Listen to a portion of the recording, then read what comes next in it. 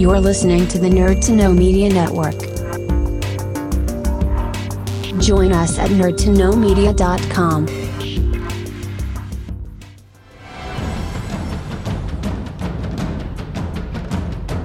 Broadcasting from the Blanchistan Center, this is Phoenix FM. The internet is a communications tool used the world over where people can come together to bitch about movies and share facts. According to the Nerd Index, you should be upside down in a junior high toilet around the clock.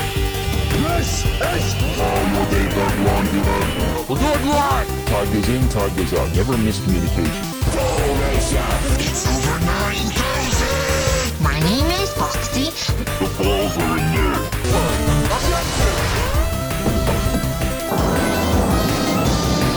Do a barrel roll! Don't face me, bro! It's a trap! I'm a firing believer! Time to Hey, Charlie, wake up! Oh, God, oh, man!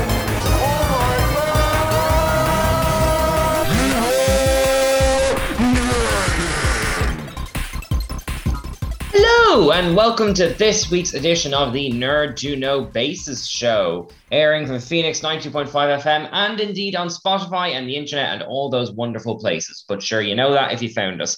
I am Kieran Calicorn, and with me tonight is... It's Katie. Woohoo! How are you doing? It's Katie. Hi. I am doing, is how I'm doing. I feel so old and confused. But no, it's wonderful to have you on the show now. Sadly, no Dara, no Bryn, no Kev. They are all missing, presumed okay. Why is it that whenever I'm on the show, there's only ever like one other person with me? Do the others not like me? Do you guys just take turns being it's my turn to talk to her? We can't fit the balloons in the studio. Yes, the listeners at home won't be able to appreciate these giant replicas of the other hosts in balloon form. If you get some like squeaky sounds like as we proceed, you'll know what they are.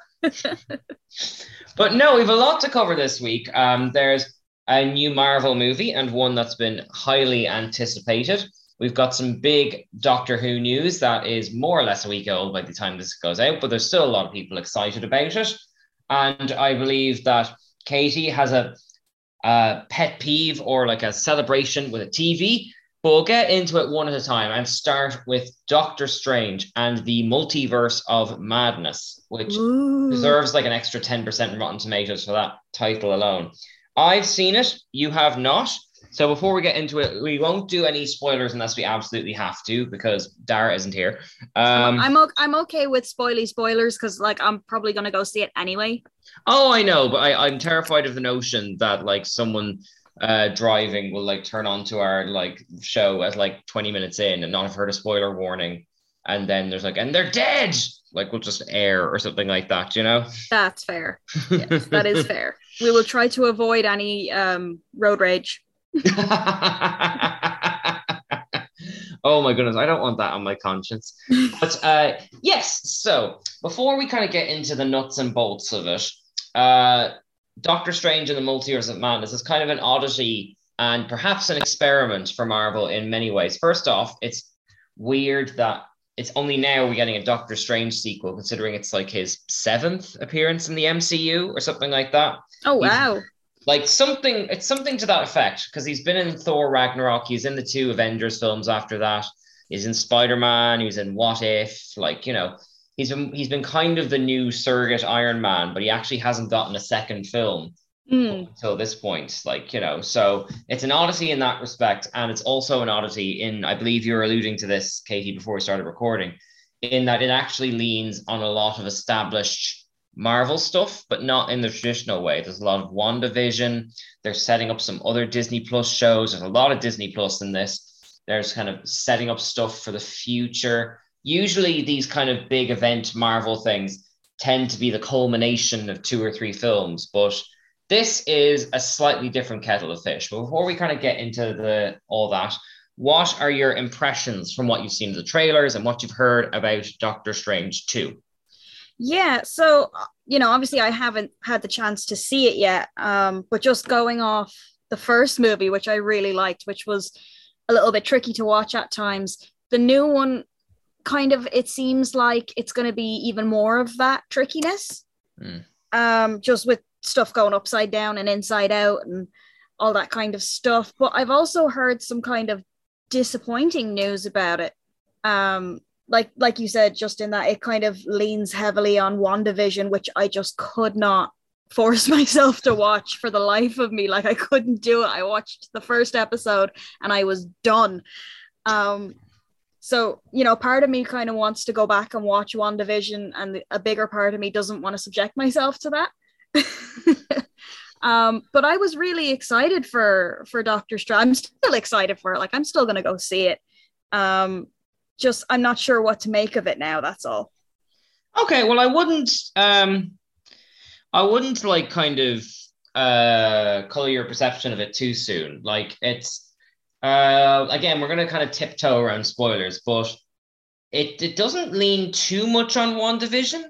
If you've basically heard the premise of WandaVision, I suspect you'll know what's going on. It's basically, I mean, it's not really a spoiler to spoil WandaVision at this point, but all you kind of need to know going into Doctor Strange and the something of something is that Wanda created the Westview thing and had a Pretendy family and lost the Pretendy family. And I feel like that's kind of relatively common knowledge, even if you didn't watch the show. So I don't really understand where this sort of, like, it's not the most convoluted thing in the world. They do give you all the information in the film to know what's going on, you know? It's kind of, it's even in the trailers and stuff, you know? Oh, okay. Yeah. Well, then I'm caught up then. Yeah, there you go. Congratulations, listeners at home. You should watch WandaVision, but you don't have to if you don't want to. And even that, like, kind of like, again, it's kind of like the Winter Soldier thing being kind of back in the day, being something everyone knew before the film came out. Kind of Wanda creating a family and losing her family has been something that's kind of been well known, I would say slightly outside of comic book readers, even before Age of Ultron and stuff. I mean, you're kind of a Marvel-y person, aren't you? Yeah, like I would have read a bunch of the Avengers comics and stuff when I was a kid. Yeah. Basically, my brother used to get them every week, and then when he was done with them, he would give them to me. Seems fair. I mean, you don't have to buy them. Yeah, exactly. Well, I mean, I had to give them back once I was done with them, but, you know, it meant I got to read them without having to pay for them. There you go. Seems like a fair arrangement to me. Yeah.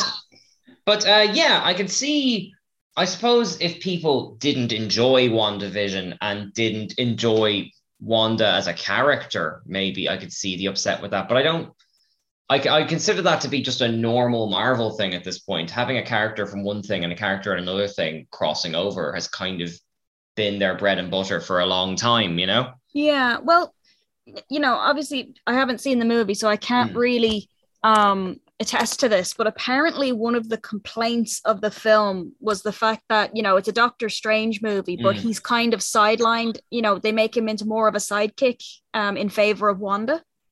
I wouldn't say that necessarily. It's, to be honest, it's more a vehicle for Doctor Strange and this new character. I'm going to look up her surname now, but her first name's America and her character name will eventually be Miss Marvel. I suppose we can kind of get into the first few minutes of it, which is basically that our Miss Marvel character, I'm literally going to a shelf and picking up the book so I can read it. Our Miss Marvel character is basically, her powers are different from the comics. She can sort of jump through multi-dimensions and stuff. And something is trying to catch her and, like, you know, kind of steal her powers or kill her or something to that effect. And she lands on Doctor Strange's doorstep with a giant squid after her, as you do. And Doctor Strange has to kind of take her through the multiverse to kind of protect her and hide her from the big evil threat of the film. So no, it's not like I like Wanda is in it a lot, but it's more of a vehicle for Strange and her. Okay. And kind of now, I suppose one thing I'm surprised that people aren't complaining about is there aren't that many other dimensions. There's a big montage of him jumping through them, but by and large, you kind of spend your time in 3 different realities, I'd say. Right. Like much less than, say, like the What If series or something like that, you know. But it's just kind of about the two of them on the run from the big evil thing. And that's where all of the people from the trailer, who had like all those surprise cameos and stuff that people know and some that they don't. So like that's kind of where it comes in. So as a vehicle for Doctor Strange, it's more about kind of, I don't want to get too deep with it for people who haven't seen it, but like the first scene of the film is him at Dr. Christine Palmer's wedding. Like she's getting married to someone else, and someone at the wedding basically going, was there any other way for you to like stop Thanos without making us all disappear for 5 years? I lost a lot in those 5 years, all that kind of stuff. And in a film where you're encountering lots of other evil Doctor Stranges, like there is character heft to it. You just kind of have to start digging a little bit, you know? Mm-hmm. So like, no, I don't think it's fair to say it's like not a Doctor Strange film, because that was actually a concern I had last week when we were talking about Moon Knight. I was worried that it would be sort of a big Marvel-y event trailer thing in the guise of a Doctor Strange film. And it's not that. It's not at all. It's a fun film, and like it's got so much Sam Raimi stuff. Have you seen The Evil Dead and all those kind of things? Oh, yes. Oh, yes. Oh, it's like you talked about memes before. It's like, this is Evil Dead 4 or Army of Darkness 2 in disguise. I have seen that. Yeah, I've seen those memes. Yeah, it's like, now, it's still a Marvel 12s movie, but I would say they've pushed, as far as the stuff Sam Raimi gets away with, they pushed it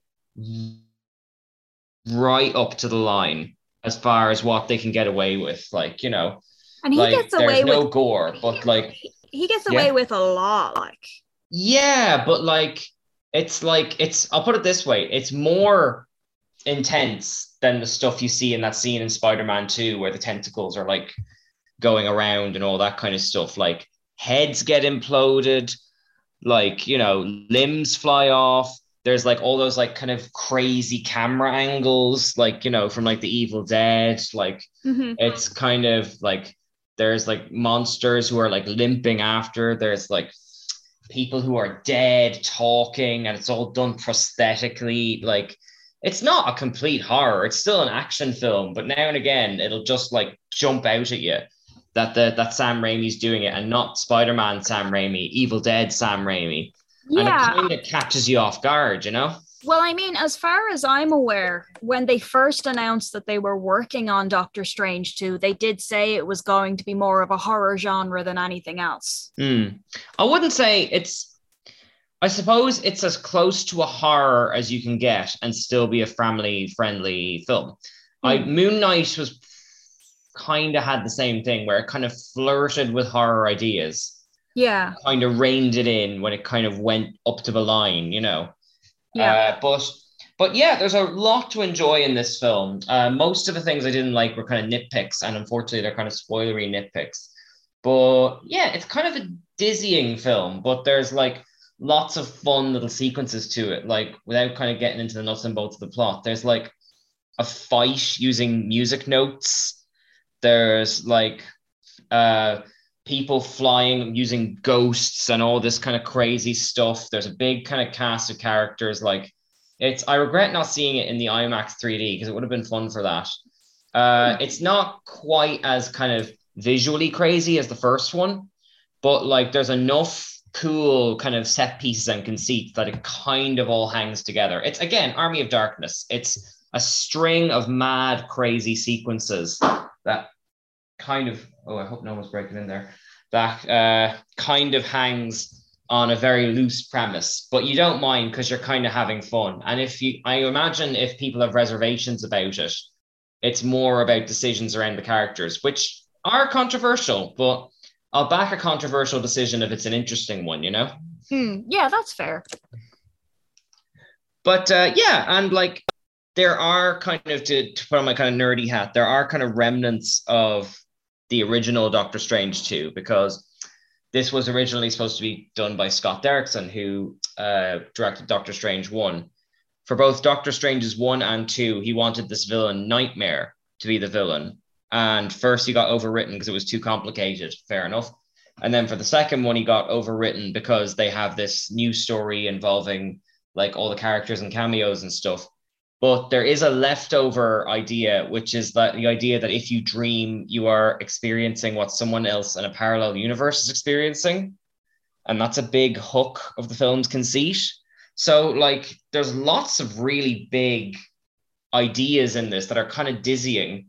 And I could see people coming away from this feeling a bit disoriented until the film settles a bit. Not because it's a big cerebral thing, but just because there's so much in it. I'd say this one would be kind of stronger on a second viewing, you know? Yeah, I'd say on a second or third viewing, you'd probably catch and pick up a lot of stuff that you missed the first time around. Yeah, exactly. I mean, like, I suppose the biggest takeaway, and we kind of alluded to this before we kind of started talking about the film, was this is the first film where Disney Plus stuff isn't in its own little pocket bubble. It's kind of putting its stake in the films. Via Wanda, there's a little what if nod, because I think when he's flying through the universes, they turn into the animated style of what if. Like, they are setting up Miss Marvel for her own TV show coming out later in the year. Like, how do you feel about the what if stuff blending into the movie stuff? I still haven't actually seen What If. Oh, I know, but in principle, like, you know. Well, I mean, I don't know. Like, it seems like with this new Doctor Strange and the amount of cameos and stuff that they have going on, that they are kind of trying to, launch another, not quite MCU, but, maybe Disney Plus MCU.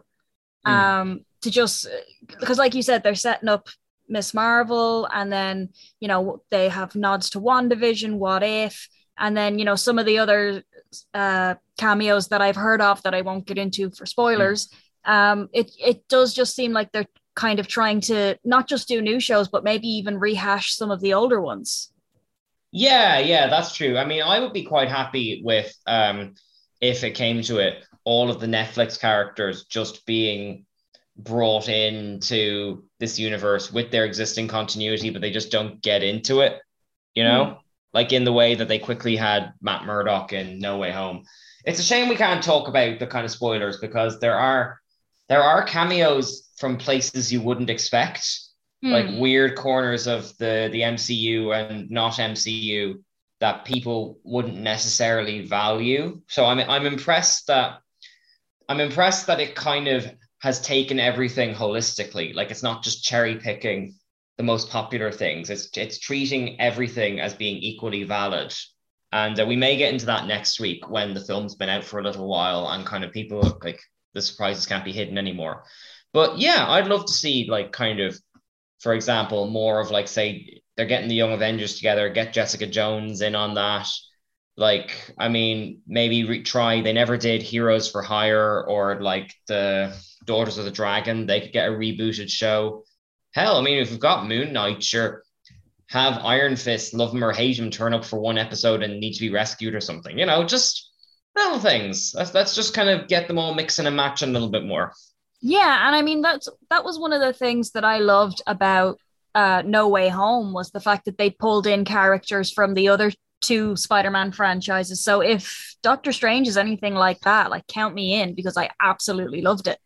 Yeah, it's what I would say is that, like, kind of the way those characters are brought in and integrated, it is in the same way, not just in movie logic, but in kind of the way it's presented.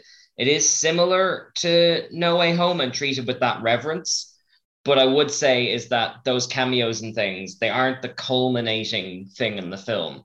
It's more of sort of a fun little divergence in the middle. Now, that's not to say it's not a cameo in the sense they show for 2 seconds and they're gone.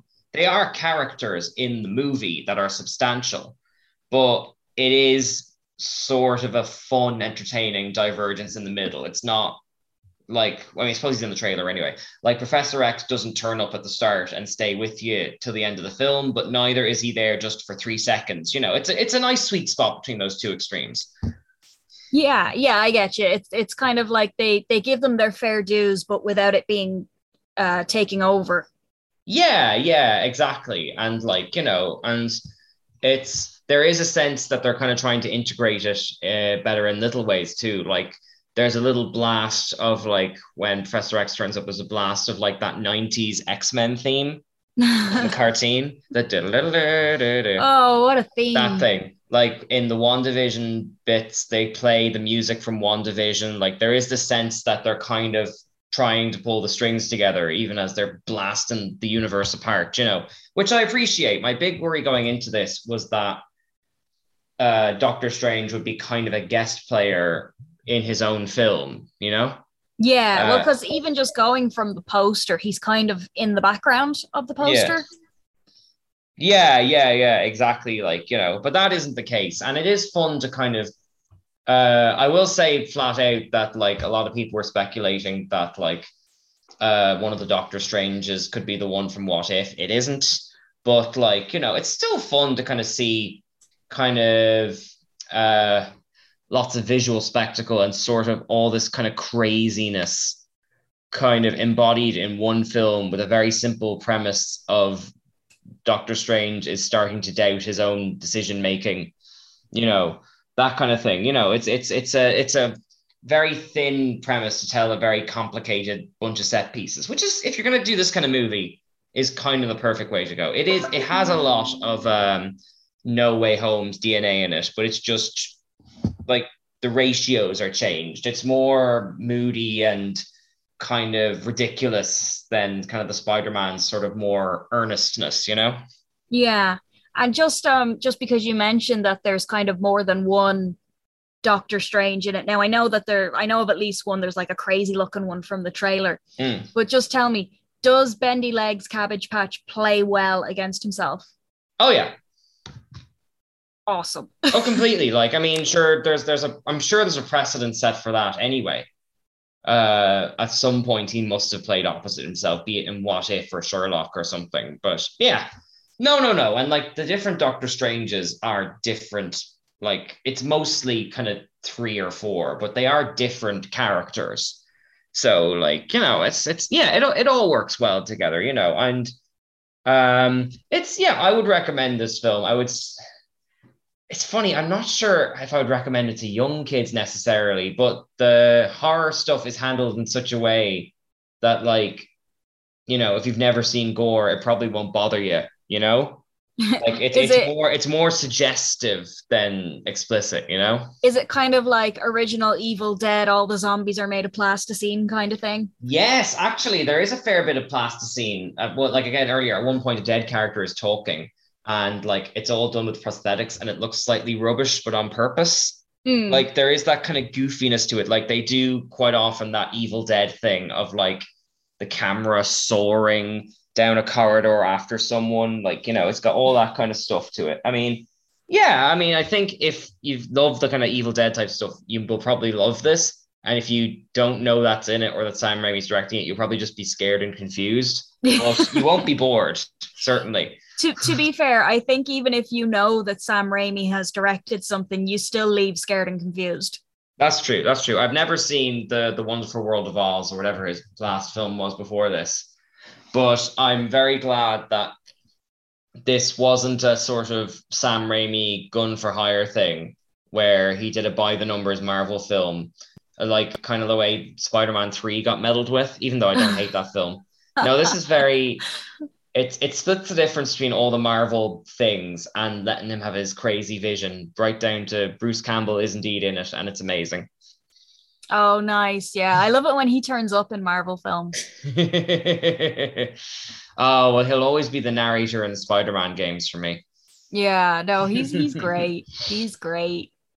Now, speaking of big news surrounding doctors, are you up on the big Doctor Who news? I suppose I'm up to date. I wouldn't say that I would have as much information as, hardcore Doctor Who fans, but I did hear the announcement. Yes. Sorry if we're spoiling this now for anyone who doesn't know, but the 14th Doctor has been announced. Ncuti Gatwa, and I hope I'm pronouncing that right. I did check a few interviews just to make sure, but Ncuti Gatwa has been announced as the new Doctor Who. he will be kind of working with Russell T Davies, who's coming back. He was the head writer on the Christopher Eccleston and David Tennant years. And like he'll be doing his 3-second appearance that gets everyone excited when Jodie Whittaker regenerates in August. There's quite a lot to note, even though there's nothing to know yet. First off, he is seemingly the youngest actor to ever play the Doctor, which claiming that out from under Matt Smith. He is also the first Black actor to play the Doctor, apart from at least in a recurring capacity. It's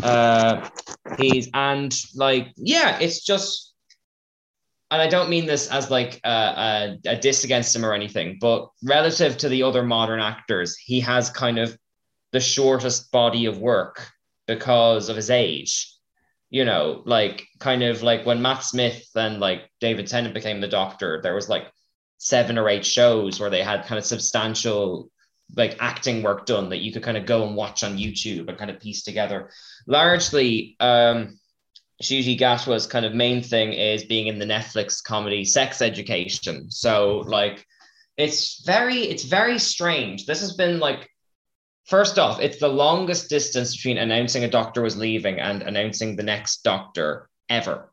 I think it was summer of last year that they said that Jodie Whittaker was leaving, and we're now in the middle of May. So almost a year of speculation. And now it's relatively unknown actor, but everyone's very excited about it. And only this kind of one piece of not one piece of television, lots of acting work, but one major piece that everyone's aware of for people to kind of dig through and kind of speculate and all that kind of stuff. I know you're not the biggest into the Doctor Who, but do you have any thoughts on kind of where this is going? Yeah, I kind of think that it's good that they've gone with more of a not as well-known name, and even someone who wouldn't have as much work behind them, purely just because, first of all, he's not going to have as many bad habits as someone who's been kind of working in the industry for years. But as well as that, it's a good chance for him to grow as an actor and find his feet and that kind of thing. So I think and you know what, to be fair, we're kind of overdue for a bit of diversity in Doctor Who. Yeah. I would say we're well overdue for diversity, but yeah, I'm definitely interested to see what he can do.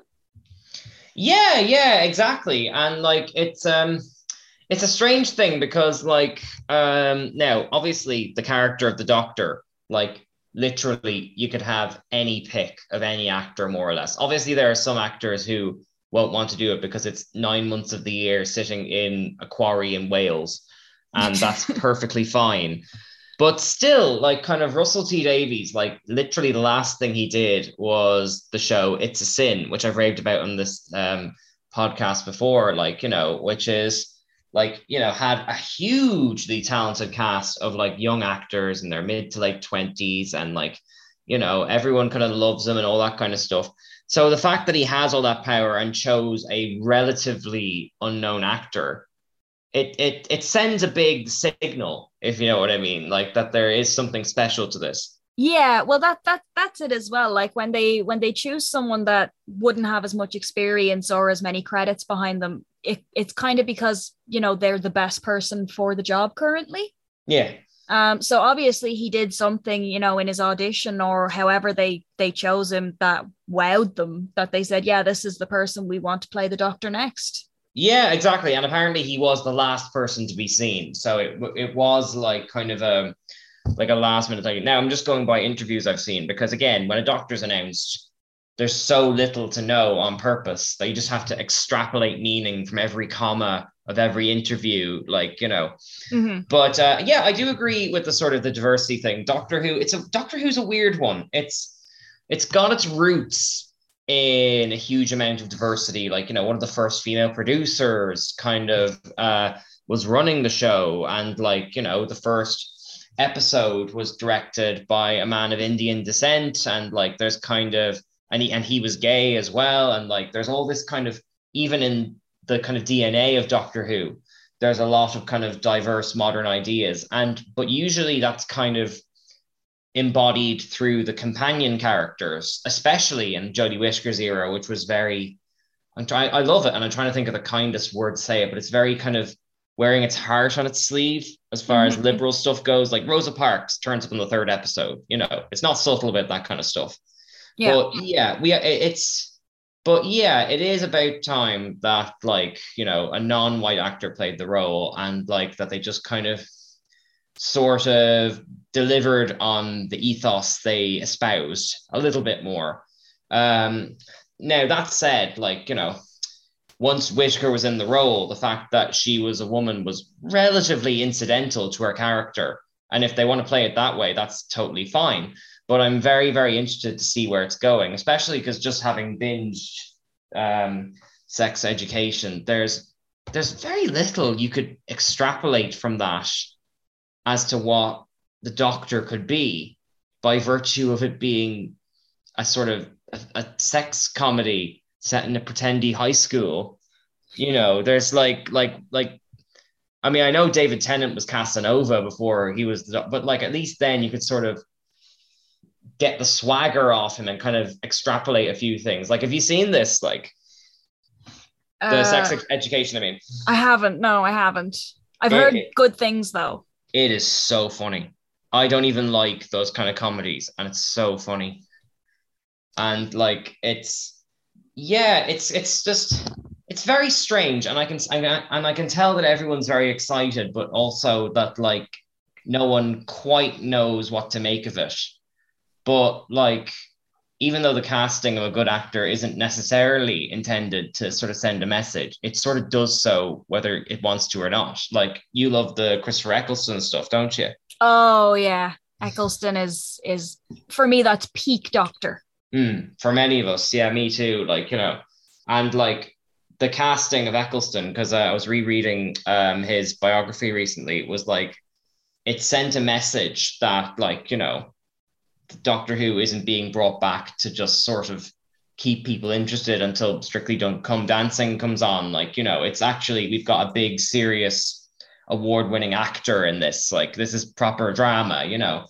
And the casting of, like, you know, Peter Capaldi sent a message in another way, because, like, you know, he's an established actor, big Doctor Who nerd. That's what his era was. Casting of Jodie Whittaker, same thing. So, I mean, what can you extrapolate from the casting of this actor now at this point in the show's history? Like, is there anything to kind of read into it, you know?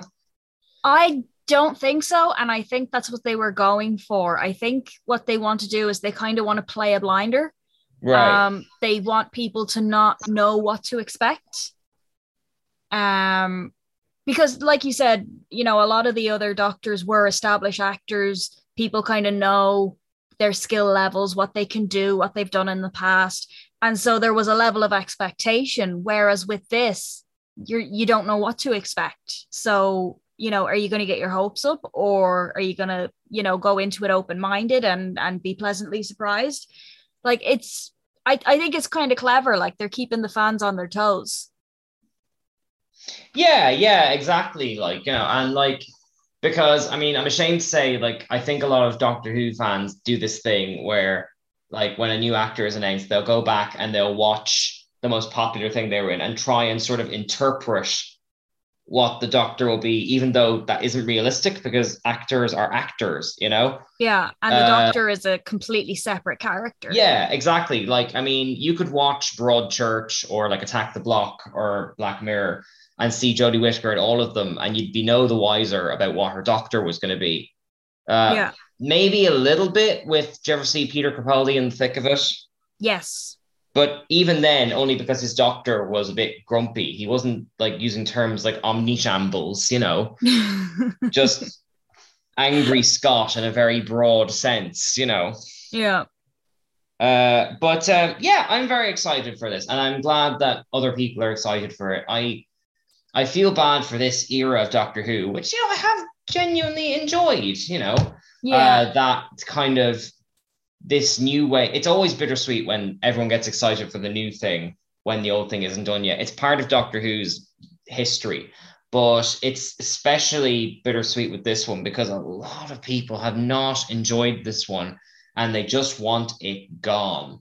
And I feel so bad that that's being kind of left at the feet of certain people like, you know, and like Russell T Davies is coming back, and that sends a signal. Like, it's a bit like, you know, bringing back the old cast of Star Wars to fix it up, that kind of thing. It sends that vibe. That's actually what I was going to say. Is I just hope that the fans don't kind of go into it the way they did when Jodie Whittaker was announced, because there was a lot of backlash and complaints and, you know, just people being really nasty about it. And I genuinely hope that doesn't happen this time around, because I think that, you know, the fact that he was chosen for, obviously he's the best person for the job currently, and I hope that people give him a chance. Yeah, completely. Like, you know, and I tend to avoid chat rooms and kind of Facebook groups and that kind of stuff, because, like, I mean, now having said that, the Doctor Who fandom, not to play favorites, but it does seem relatively more wholesome than the likes of a Star Wars kind of fandom, where there's a lot of toxicity there. Oh, the Star Wars fans are awful. It's great. Not anyone who's listening, not you listening, but no, everybody, everyone. I mean, even if we had Dara right now, we could get him going on a rant. Yeah. Like, I think Doctor Who's kind of built to withstand that, because it's kind of designed to change every couple of years. Yeah. It's even bringing back Russell T Davies is the biggest, strangest move of retroactiveness ever. Like, in terms of that, usually it's always new, it's always this, but even then he's coming back to it after like 20 years. So like the way he writes now is different from the way he wrote then. I think with Doctor Who as well, like as opposed to Star Wars, like Star Wars takes itself very seriously, whereas Doctor Who kind of has an element of silliness. You know, it's whimsical and it's sometimes magical, and it's like it doesn't take itself too seriously.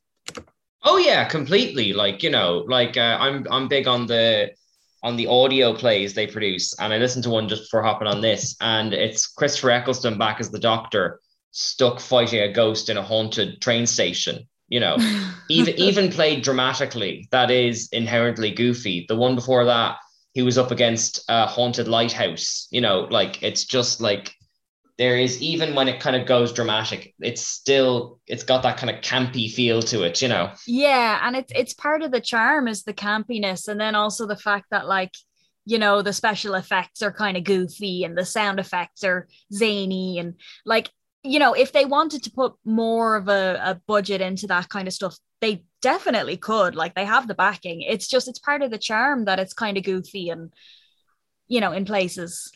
Yeah, exactly. Like, will you tune in when the new Doctor turns up? Yeah, I'm gonna check it out. Like, I'm not big on Doctor Who. Like I said, I did enjoy Eccleston, and there were a few moments with Tennant. You got off the bus properly early then. I did, yeah, and it wasn't necessarily that I wasn't enjoying it. I just kind of, it was a lot to keep up with, you know.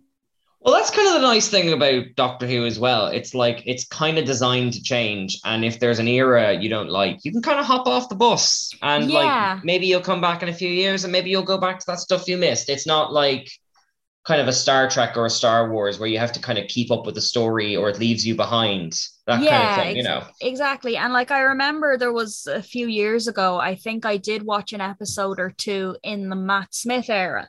And I just could not get into it. Like, now he is a good actor, but I just didn't like him as the Doctor, you know? Okay. Well, what was it that did appeal to you? Like, I think he was a bit too childish. Yeah. Well, he's meant to be like Doctor Who as Peter Pan, you know? Yeah, that was the vibe I was getting. But for me, it was like going from kind of Eccleston to that was just a bit jarring.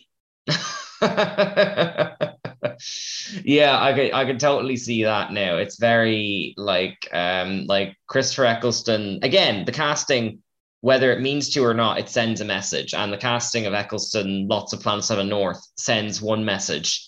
And you know, even though I dress as him, the casting of Matt Smith dressed as like, you know, a sort of art student professor type with elbow patches on him sends another message. Yeah. And they're both perfectly valid, but they're messages nonetheless, you know? Yeah, exactly. And like, yeah, obviously everyone has their favorite Doctor. You know, you see people at Comic-Con dressing up as their favorite Doctor, and you know, there's the guy with the long scarf and the curly hair, and you know, like, just people prefer different things. And I think that's one of the nice things about the Doctor. Like you said, if there's an era that you don't like, you can just kind of jump around and find one that you do. Yeah, exactly. I mean, Lord knows there's enough of it. Yeah, like, yeah. There's a lot of it. What did you say? Relatively accessible as well. Yeah. What is it? We're on the 14th Doctor that's been announced. Not including the 2 spin-off ones by John Hurt and Joe Martin. Not including the non-canon ones like Peter Cushing and Richard E. Grant. Not including all the other ones that exist, but also don't. Like, you know, it's been around a long time. There have been more Doctors than there have been actors who played captains on Star Trek, you know. So like 20 odd Doctors. Something like that. If you include like the likes of Rowan Atkinson, who played him for a comedy sketch, that kind of stuff, you know. Wow. Yeah. Okay. So there you go. Like if you do a bit of shopping around, you're bound to find at least one that you enjoy. Yeah, exactly. So thank you very much for I mean, again, I feel bad, Katie, because we're talking about things you have no particular connection to. Would you rather talk about the Eurovision or your brand new television? I actually don't mind. No, I was being kind of a tech nerd there. I think it was last week. Time is immaterial at this point. No, so basically in a nutshell, I won't spend too long on it. We got a new TV last week, and to put it into context, our old TV was about almost 15 years old. So It was, one of the old plasma screen TVs. It was very heavy. And it finally gave up. Apparently I broke it by plugging my switch into it. So it had a good life.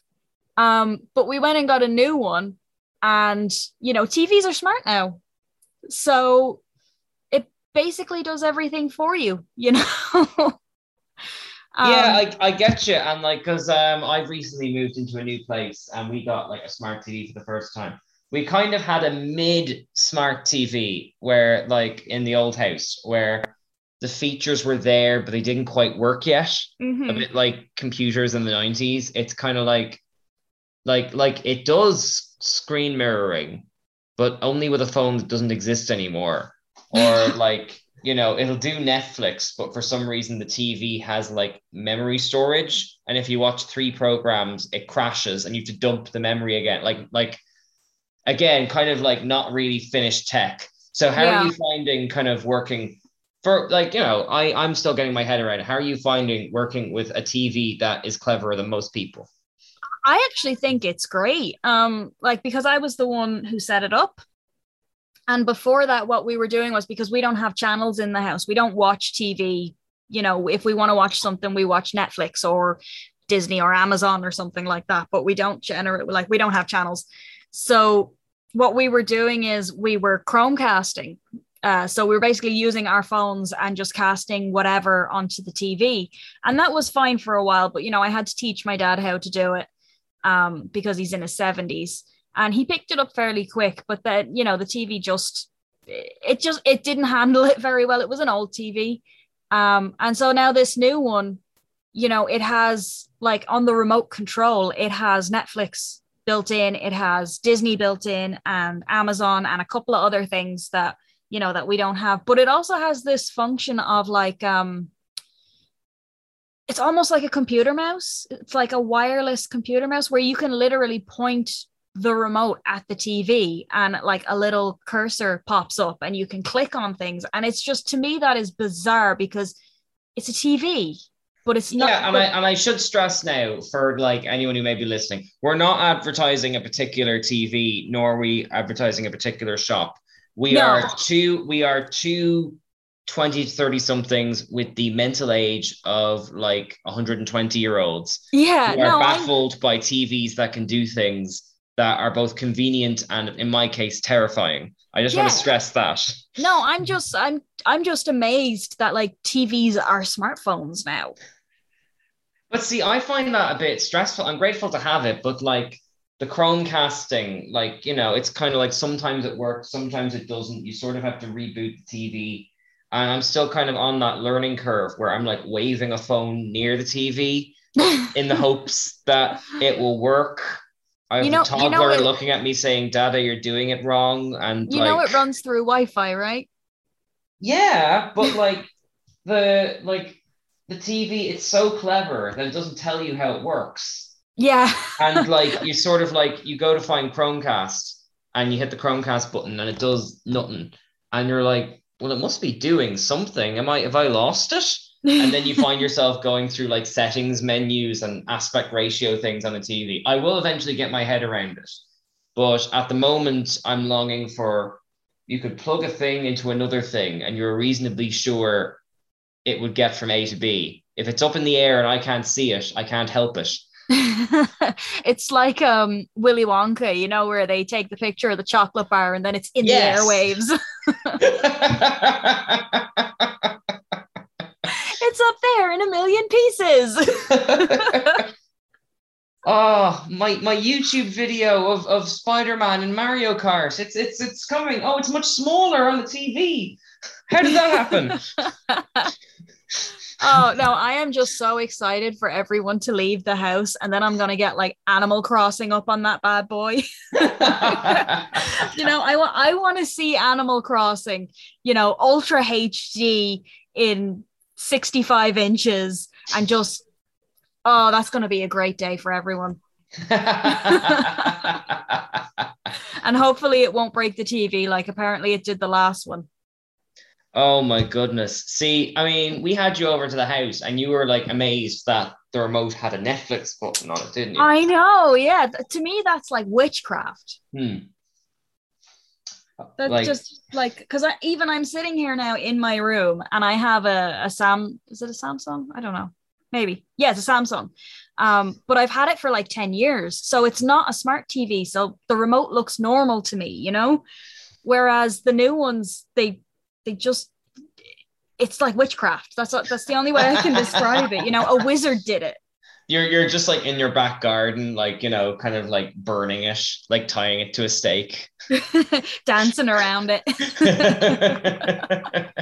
But see, you highlighted a point there that TVs are now smartphones. And as the parent of a very precocious 3-year-old, I find that rather alarming because like if YouTube is on it, and I know this is like it's been existing for years, but like if YouTube is on smart TVs and readily accessible, you can't quite monitor what's on a TV compared to like if it's just streaming service or a terrestrial channels, that kind of stuff. Like quite a lot, like I'm not sure if other parents are out there listening to this, but like one rabbit hole that my kid falls down is people playing with Paw Patrol toys on YouTube as content, like, unboxing, opening things, reenacting things with little teddies, whatever, that kind of stuff.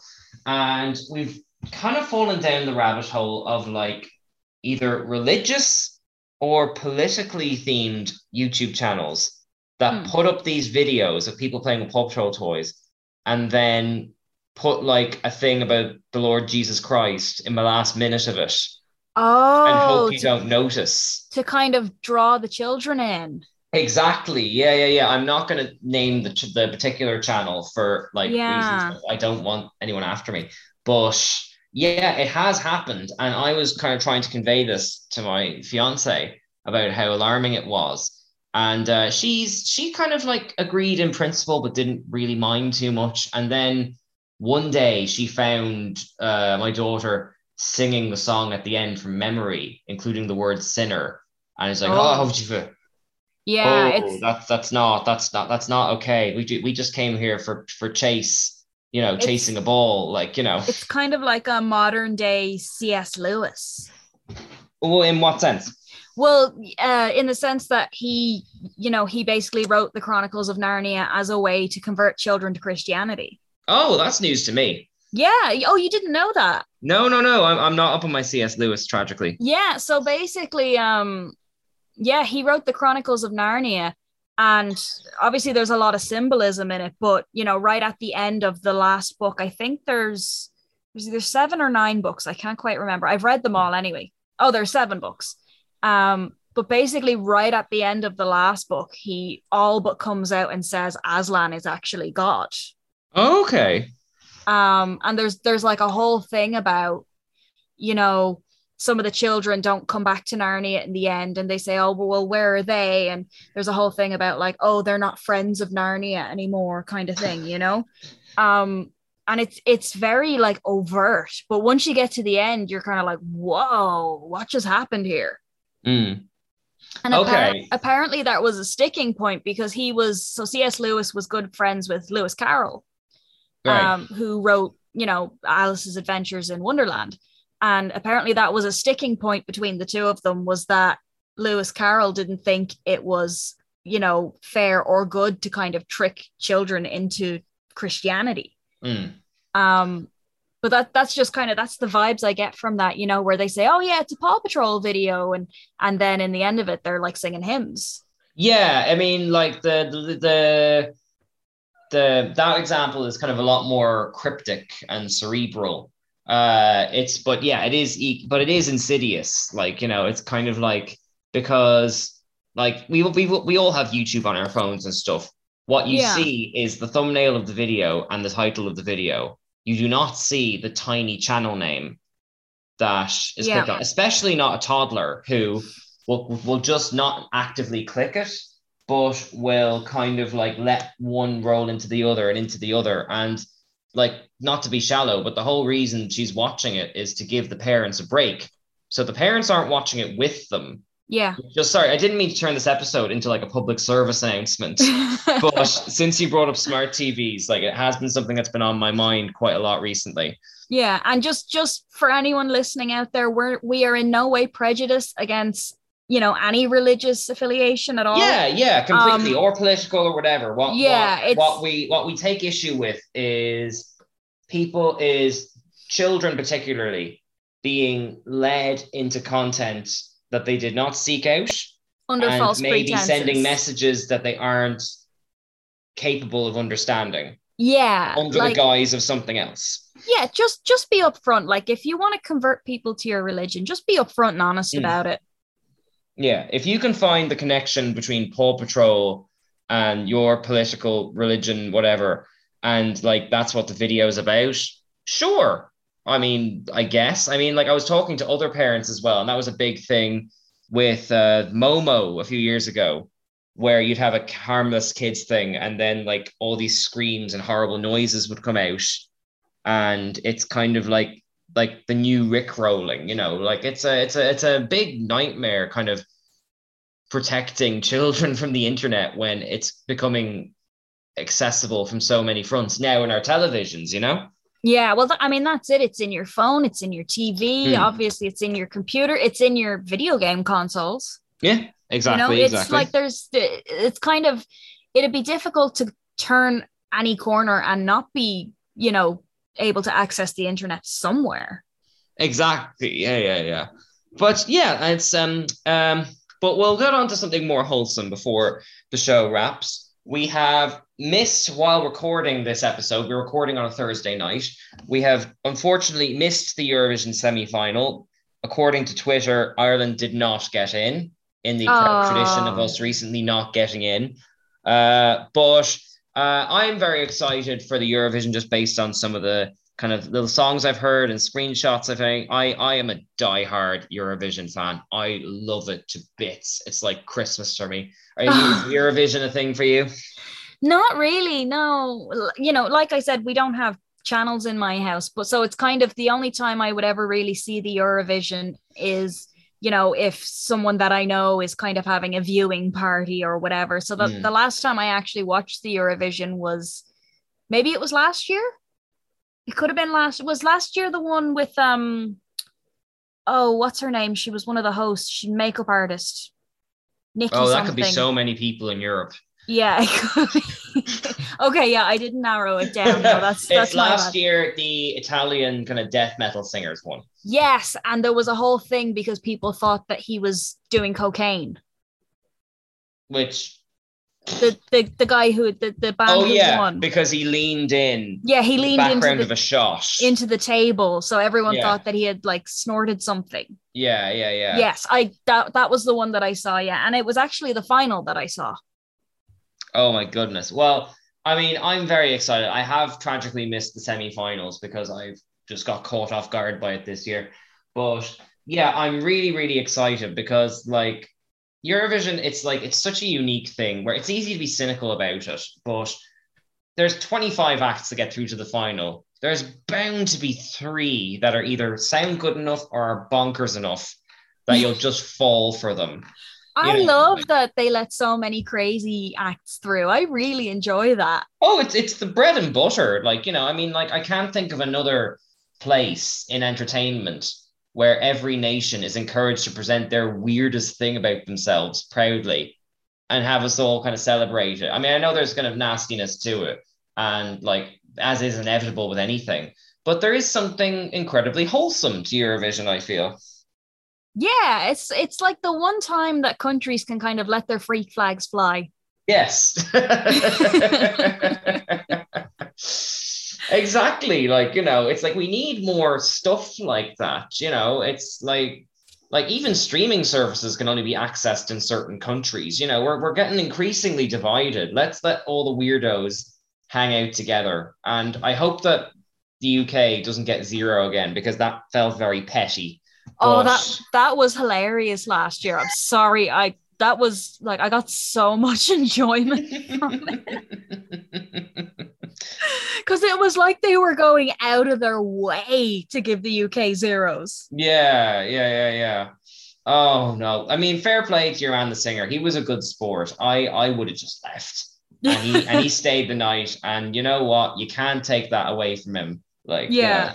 Well, I mean, if that was me as well, and I'm sitting there and, sang your heart out or whatever, you get absolutely no points from anyone. I'd just be like, well, I'm here, gonna get drunk. Yeah, I wonder what those Italian singers are up to. I don't know, actually, because, generally people win the Eurovision and then they kind of go back to their countries and I'm guessing they do very well there. No, I mean, we're going to see them tomorrow. They're going to perform. It's a tradition that the previous winner opens the next one and the host country is the previous winner. So we'll see them. Oh, cool. Okay, good. Like, kind of, I'm interested to see what the career of like Eurovision people are. Unfortunately, we can't get into that because we are just at time. Yeah. But not even time for plugs, unfortunately. But Katie, I want to thank you for a very strange, relaxed episode. I think the fact that none of the guys were here meant that there were no weird tangents into like video games from the 90s or something. This felt rather civil, we'll say. Civil and structured. Yes. Normal format resumes next week. Yes. Tune in for future craziness. Yes. All right. So I've been Cian. And I'm Katie. And I apologize to Dara while he edits this. And we will see you next week. Bye-bye. Bye. Join us at nerdtoknowmedia.com. Alright, so you're listening to the podcast, you're like, hey, I'm not in Ireland, how do I get in touch? Well, TuneIn has you covered. That's how you can check us out live when we're on the radio. You go to TuneIn and download the app, or you can check out the live streams on nerdtoknowmedia.com or Phoenix 92.5 FM. If you want to get in contact with us, it's very easy. Nerd to Know Media everywhere. Nerd to Know Media on Twitter, Nerd to Know Media Instagram, Nerd to Know Media on Twitch, Nerd to Know Media at gmail.com if you want to reach out via email. Hope to hear from you soon. Hey, Dara, what are you doing over there in Ireland? Like with the freaking leprechauns and everything. That's not cool. You should be over here with the cosplayers. At least then you could, like, I don't know, pretend like you got, I don't know, some kind of thing going on. Yeah, you give me a Brooklyn rage. Yeah, with ya. Dara. Yeah, Dara. Why ain't you over here with Joey? Anyway, we missed you, dude. So, this is Uncle Rebo saying, I love it. All I do is just believe it. Thank you for listening to a Nerd to Know Media production.